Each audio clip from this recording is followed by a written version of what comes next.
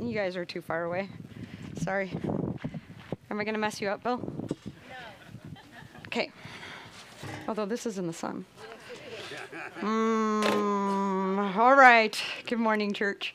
This morning, it's funny you prayed that because I didn't talk to Matt. I don't actually really have a sermon. I have a journey to take you on for what has been my month of May. And I don't know if a lot of you know, I'm going to pray. Lord, I thank you for this opportunity. Help me to get out of the way. Speak what you want to speak and skip what you want to skip. Amen. The month of May is kind of a hard month for me. 7 years ago, my dad passed away this weekend, suddenly of an aneurysm. Is this too close? It just sounds loud. 2 years ago, my mom passed away of an aneurysm. And then obviously Rebecca was really close and near and dear to our hearts. So it's kind of a month of death, for lack of a better word.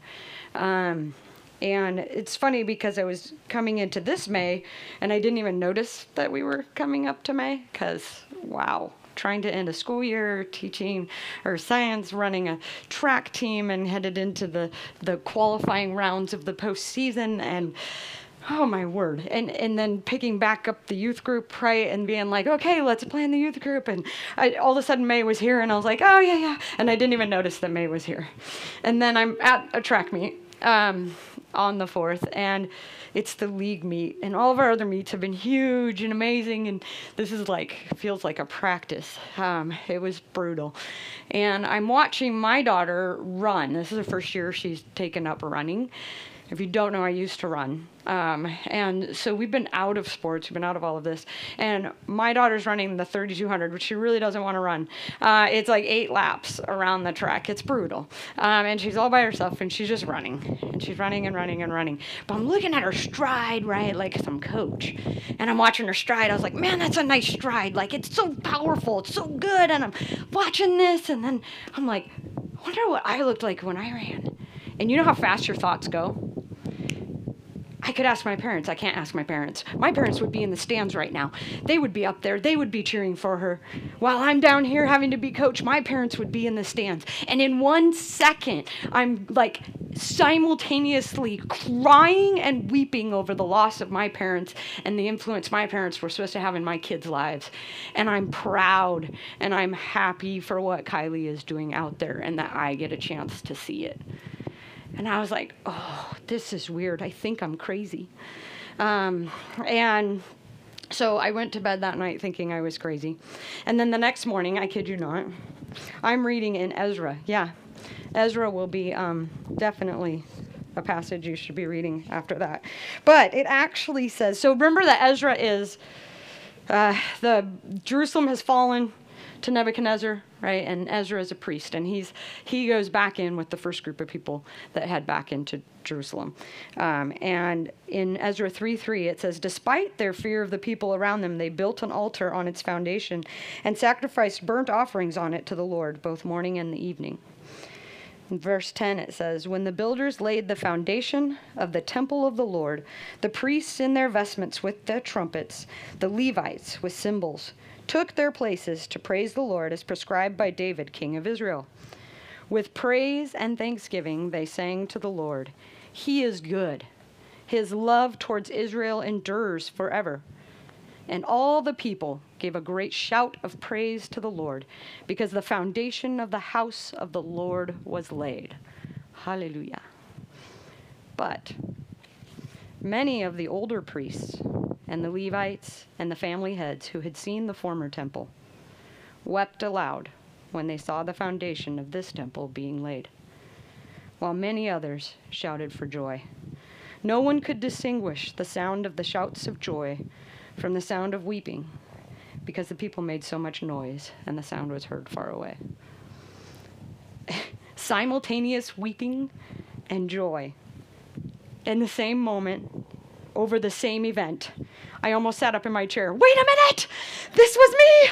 Wait, maybe I'm not crazy. Maybe this is actually like a biblically okay thing, that I might be experiencing these kinds of things at the same time. So then I decided, well, then we better just figure this out. We better like go through scripture, right? If you guys don't ask questions and then like search it out with God, you need to do this. It's phenomenal. He'll answer a million questions all along the way that you didn't even try to ask.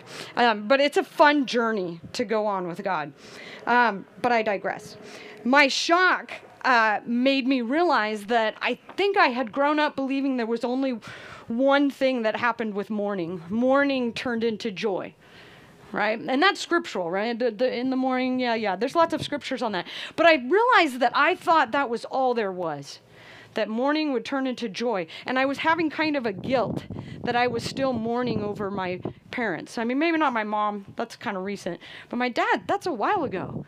Why am I not, as a good Christian, like fully got this mourning turned into joy? And so I thought, I'm gonna go look it up. As it turns out, I'm not the first person to think about this. Barnabas Piper, who's John Piper's son, he's put it this way. I don't like the word happiness, but just go with this. The Bible reframes happiness for us by making it more complex. We tend to think of being happy or sad, but Scripture depicts a sort of happiness in the midst of sadness. In this life, we will have trouble, but in this life, we will have happiness. And this doesn't mean being on an emotional yo-yo, even though sometimes it feels that way, but rather experiencing two things at once. One being the damage caused by the sin of this world, and the other being the happiness given to us by God. And that verse obviously is John 16:33. I've told you these things so that in you may have peace, and in this world you will have trouble, but take heart. I have overcome the world. So in this world, we have trouble, right? But in me, in Christ, we have peace. As long as we're in this world, we are going to have both of these. But what's his conclusion? He says, take heart. I have overcome the world. That word take heart, and you're going to love this. Having hope, not getting discouraged, not losing faith, and living life joyfully. So that command from Jesus is, but live life joyfully. I have overcome the world. So what I discovered was that both of these things are true. God does turn mourning into joy, but there's just as much evidence that we're going to experience simultaneously joy and weeping at the same moment. So an example, I thought I would like to give an example of Jesus turning mourning into joy. But I was like, I don't have to go very far. Jesus said this. In John 16, he says, truly, truly, I say to you, he's talking to his disciples, you will weep and lament, but the world will rejoice. You will be sorrowful, but your sorrow will turn into joy. When a woman is giving birth, she has sorrow because her hour has come. But when she has delivered the baby, she no longer remembers the anguish for the joy that a human being has been born into the world. So also you have sorrow now, but I will see you again, and your hearts will rejoice, and no one will take your joy from you. And I was thinking about this, and I was like, I have a really good example of this in my life. My daughter was born at 24 weeks, so when I was 6 months pregnant. It was a big thing that I'm not going to go into. But when her first birthday rolled around, we were coming up on that, and she was in the hospital for 5 of those months, and our lives hadn't gotten to a normal probably until a couple months before her birthday. And I was like, no, I don't want to celebrate this day. This is the worst day of my life. How am I supposed to? And then I'm having all this guilt, right?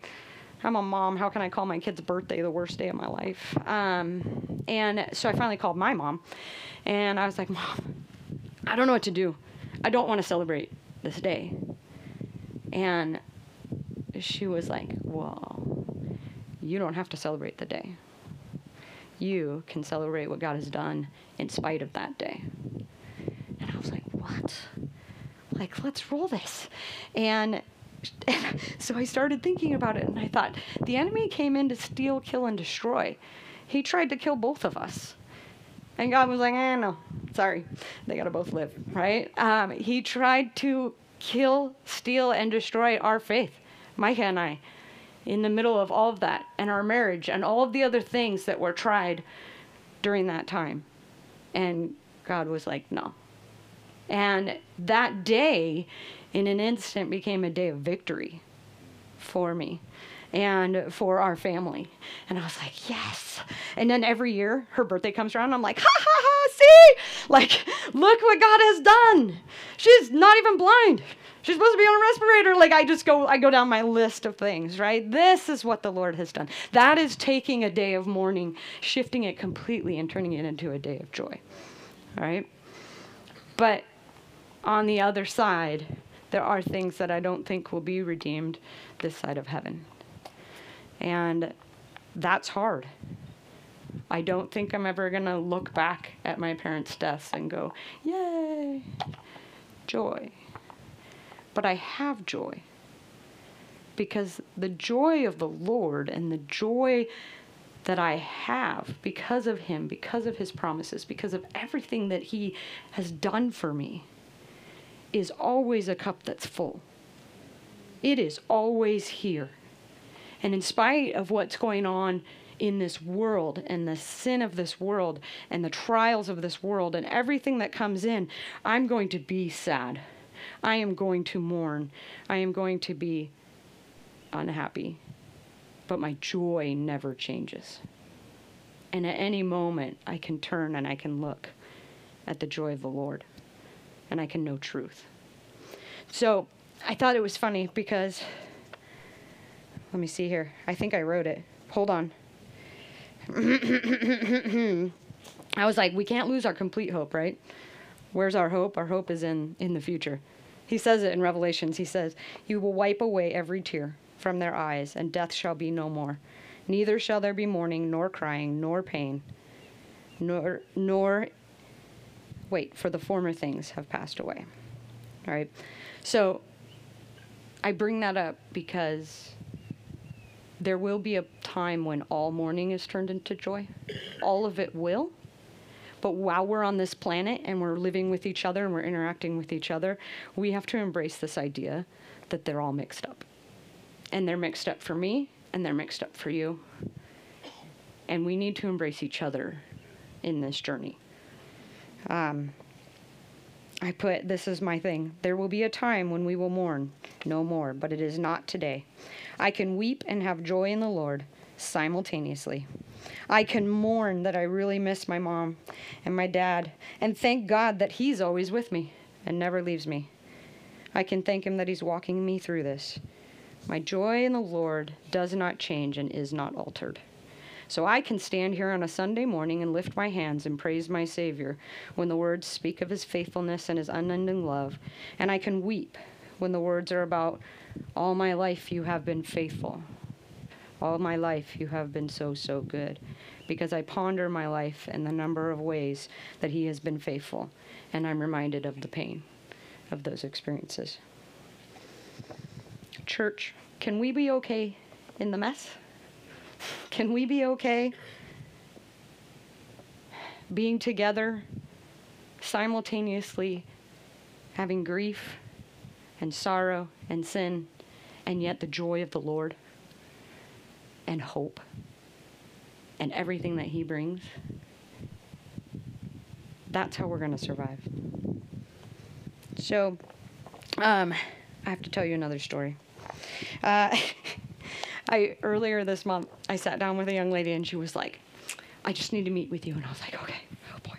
And she said, how come you're so confident? And I was like, what? I am not confident. And I was like, oh no. You know how like your mind races and you're like smiling at the person across from you. And I'm like, no. I've given off the wrong impression. She thinks that I'm confident. Like in me? In who I am? What? And I was like, oh my gosh. So I prayed. Because I was like, oh, Lord, help me out here. And then I opened my mouth, and I really quickly clarified, I am not confident in me. I am confident in Christ, and Christ in me. I am confident in him, and maybe you see that as me being confident in myself. But it is all in Christ. It has nothing to do with me. And she goes, okay, but how do you get there? And I was like, what? How do you get like a heads up, girl? Send me this question like 2 weeks ago.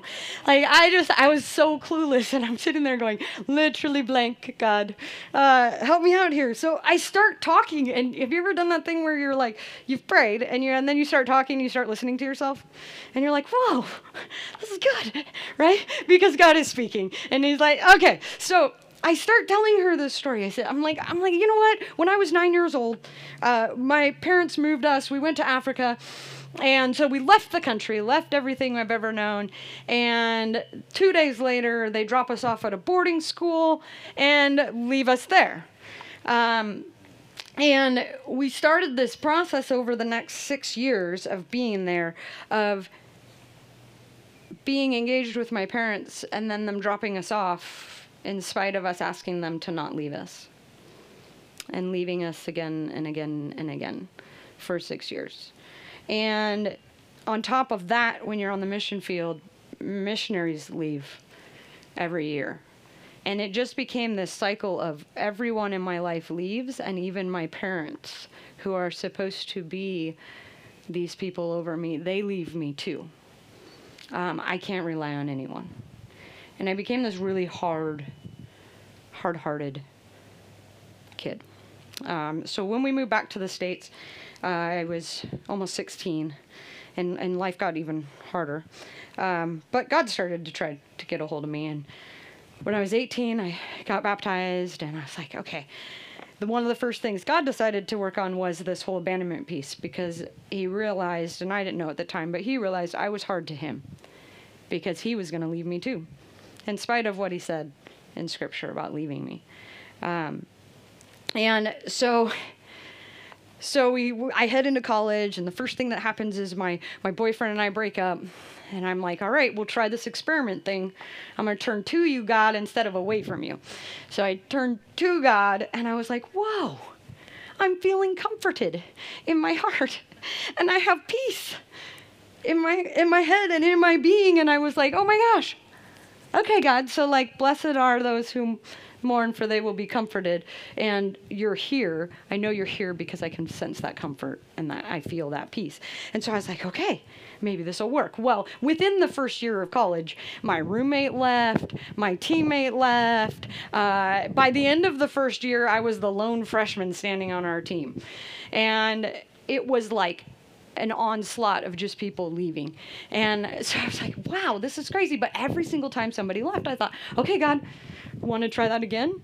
Like, why don't you comfort me in this? And as I started to do that, we call it in youth, we call it the muscle, like the comfort, like the turning to God, the trust muscle.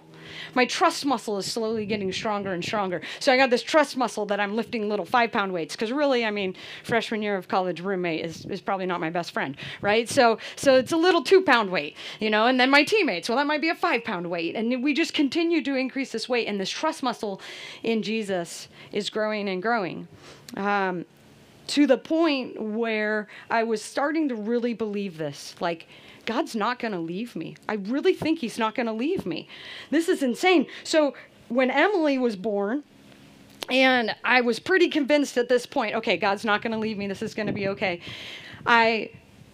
There's a big, long story, but my husband and I ended up in a closet in our house, and we were praying about what was even going to happen. And the presence of the Lord just descended.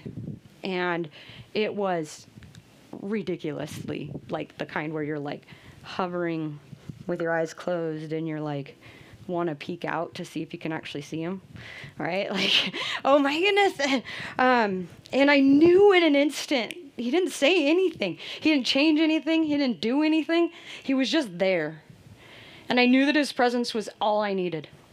I knew that it was enough. And in that moment, he sealed in my heart, hey, I am always with you.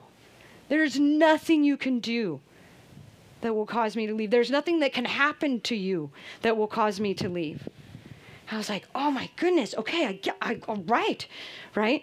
And then I started moving out in confidence in that.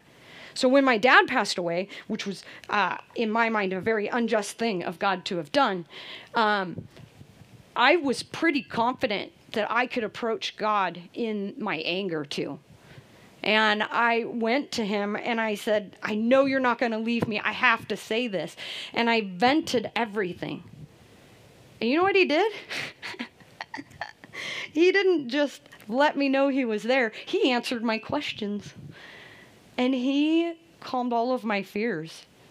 Like, he came in harder when I came at him like that. And that was the end of it. That was, God's never going to leave me. That's the end of the story. It doesn't even matter. So when my mom passed away 2 years ago, there wasn't a question. I wasn't questioning God, are you going to leave me? There's a lot of other questions, but not that one. That one was settled in my heart. That one I was confident on. And I'm talking to this young lady and I said, and now you see, like, right, we know in our head, but then we trust God in these little situations, and we continue to trust God in these little situations, and then the little situations become these bigger situations, and then these bigger situations, they seal what God is and who he is in us, because he is who he says he is. It's amazing. Every single time he will be what he said he was going to be. It blows my mind. But this is the truth of who he is. And then here's what happens. You go, oh, wait a second. So if you said you would always be with me, you would always be with me, and you have been, does that make all of the rest of everything that you said true too? Wait a second. So is salvation real? Is heaven real? Am I actually going to go to a place with you for all of eternity? Heck yes. He died on a cross for that, man. That was a big price. But, are you always true? Are you always faithful? Are you always good in spite of everything that I see around me? Yeah. And it gives me the faith to believe those things. All right? And now I step out in confidence, because this is the piece that she saw and thought was me. I step out in confidence, and a kid comes to me and they're like, oh, I don't know. I just don't feel like God's here. What? God's not here? Are you serious? No! Like, right? There's this confidence in no, don't question that one. Yeah, I have to be calm about it. But anyhow, so, but fast forward a couple of weeks, and actually this last week, Wednesday night, I'm not kidding, Tim is doing the lesson, and he does the lesson on Romans 5, the first 5 verses. And he says, therefore, since we have been justified through faith, so since we've been made right with God, we have peace with God through our Lord Jesus Christ, through whom we have gained access by faith into this grace in which we now stand. And we boast in the hope of the glory of God. Not only so, but we also glory in our sufferings. It's that glory, people.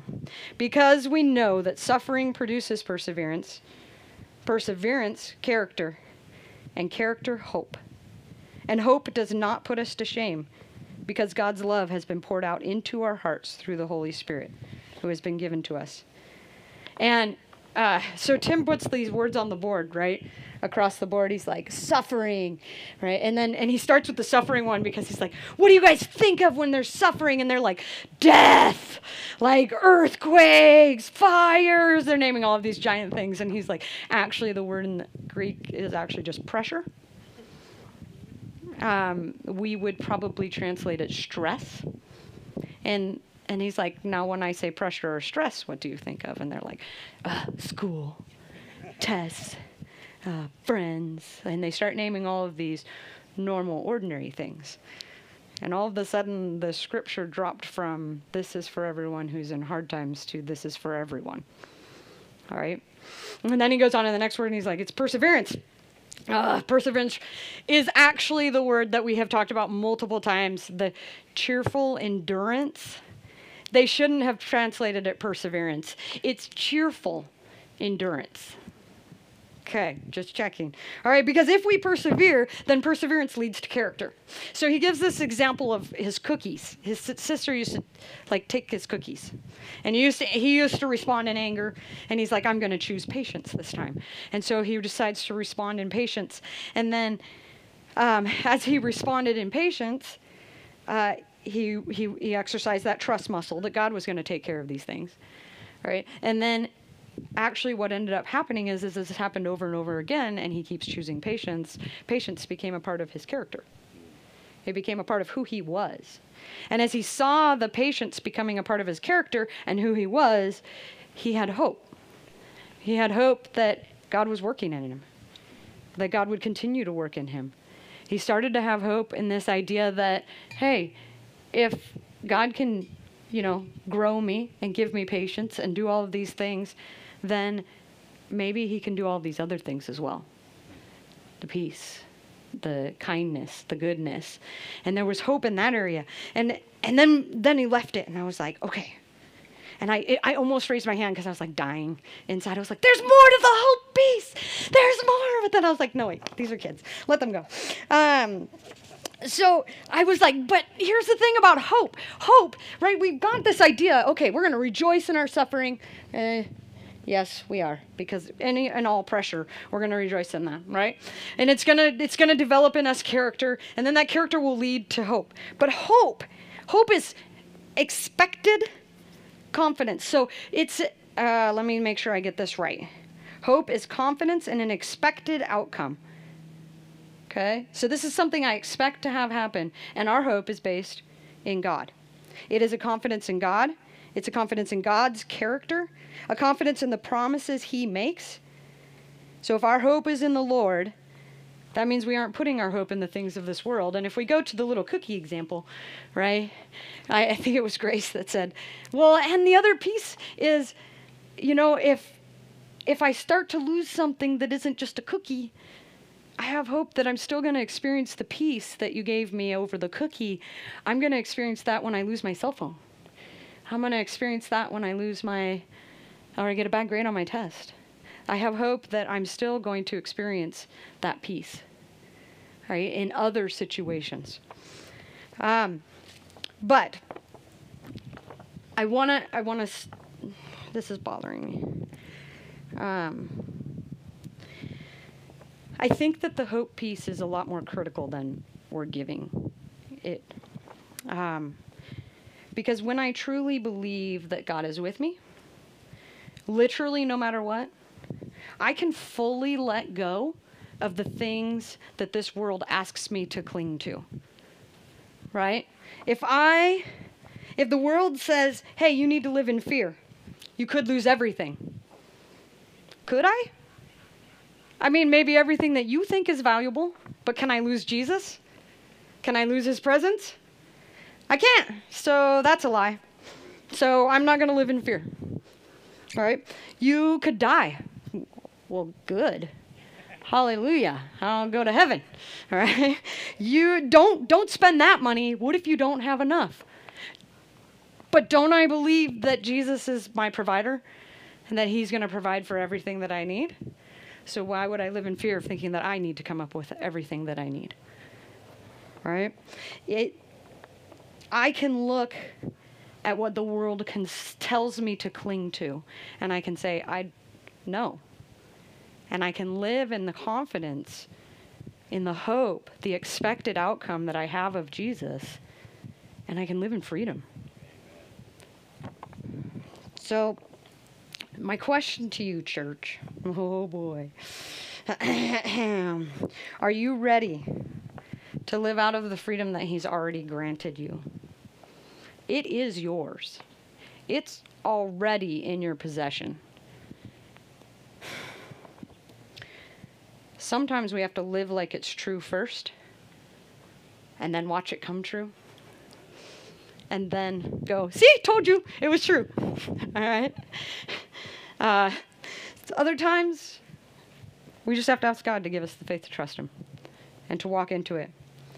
Do I really believe this? We have to ask ourselves this. Do I really believe it? Because if I do, it will change my life. It will change how I live. Do I believe that God is sovereign? That means he's on his throne, he's in control, and he's in charge of everything. Do I believe that? Then I'm not going to live in fear of what's happening in my world. The world can rage and everything can happen. I don't live in fear of that. I can engage with it, but I'm not scared because God is sovereign and he didn't get off his throne. Do I believe that God knew exactly who he was going to create when he created me? Do I believe that? Did he know exactly when in history he wanted to place me? Do I believe it? Then whatever he's calling me to, I've got to get into it. What? He made me for this. This is not a confidence in who I am. It's going, hey, God, if you, who are faithful and true and sovereign and all of these other things, are made me for this place and this time, who am I to step out of that and say, sorry, I'm not a good speaker? I'm sorry, Moses came to mind. Who am I to tell God, I'm sorry, what you made wasn't good enough? But beyond that, he knew what community you were going to be in. He knows who you were called to minister to. Parents, I'm going to go after you. If this is true about God, if he is sovereign, if all of these things are true, and then he put these kids in your house, you are exactly what your kids need. Exactly. Your flaws, your weaknesses, every piece of who you are at this moment in time is what your kids need to grow up to be the men and women of God that he has designed them to be. Can we embrace that? Can we forgive ourselves when we make mistakes? Can we forgive ourselves when we yell at our kids? And then can we show them, hey, that was wrong. I screwed up. Let me show you what I do when I screw up. I forgive. I ask God to forgive me. I ask other people to forgive me. And you model this. Right? Because if it's true that God is sovereign, if it is true that God is all of these things, and he has placed you here, you are supposed to be their parents. So parent well. And parent hard. And trust God. Say, hey, lead me, guide me. Are you telling me to come down on my kids right now? Then I'm going to come down on my kids. If you're telling me to love them right now, I'm going to love them. But you've been called to this. And if you believe that God is in control, you have to step into it. Do you believe that you are forgiven? Do you think that I am standing up here speaking to you because I have a perfect past and I have lived my life perfectly, and that's why I'm allowed to talk? Just so you guys know. No. In fact, I spent my entire 20s arm wrestling with God over the fact that I wasn't even allowed to be a leader because of some things that had happened in my childhood. And he finally called me to the carpet one day and said, hey, you're believing a lie. And I said, okay, let's try this out. I'm going to call up my best friend. I'm going to tell her what happened. So I call up my best friend. I just need to tell you something. And I unload. And she's like, whoa. Well, that sucks. And I was like, okay. She's like, why are you bringing it up? I was like, oh, because I don't know. Felt like God told me to. And she was like, are you forgiven? Have you confessed this to God? Have you apologized to the people around you? Yeah. So you're forgiven. I said, yeah. So you're letting something that you are forgiven for hold you back. You are living in shame and guilt over something that you've been forgiven of. And I was like, oh, okay. All right, that's okay. So I left it, called up my second friend. Second friend gives me the exact same response. Tells me that I'm being ridiculous. I am forgiven. And if I believe that I am forgiven, then I will follow God into whatever he's called me into. And I was like, oh my goodness. So it changed everything. I'm actually forgiven. Like, I don't have to live in the guilt of that. I don't have to care if all of you find out what happened in my past. Because I'm forgiven and I'm actually free from the guilt of that sin. And because I am free from the guilt of that sin, I can actually stand up here and tell all of you, you can be free from the guilt of the sin. It actually puts me in a place where I can say, hey, I relate. And Jesus sets you free. And when you are free by Christ, you are free indeed. So, church, when we're truly believing that all is God is telling us, there's nothing but freedom on the other side. I want to encourage you today to not stop the journey. Jesus stuck with it. It says in Hebrews 12:2, right, that for the joy set before him, Jesus endured the cross. I don't think the cross was very joyful. I'm pretty confident that in the middle of that pain, he wasn't having joy. But he knew what was coming. He knew that if he endured, he would be able to offer salvation to all of us. He knew that if he held on, there was joy on the other side. And he was so excited about what was on the other side, he was willing to endure the cross. And this is what he calls us to. In those verses, he says, you fix your eyes on Jesus and be just like Christ. Fix your eyes on Jesus and say, hey, for what is on the other side, for the joy that is on the other side, I will endure through all of this. So I think sometimes we as Christians think enduring is like barely making it through. I'll just put my head down, submit, fine, it's God's will that I do this. I'm just going to survive. I'm going to survive this weekend. I'm going to survive. But I said it before. What is the word for endurance? That perseverance. It is cheerful endurance. We weren't meant to just sort of kind of halfway survive this planet and be like, hey, Jesus offers freedom, but not live in the freedom ourselves. We were meant to live in the freedom so that we can offer it to everyone else. Jesus set you free. He already paid it. It's done. And you get to live in that freedom. And you get to tell everyone else how to live in that freedom. Because why? You know what it is to live under the burden of sin. And it's a hellish place to be. Set people free.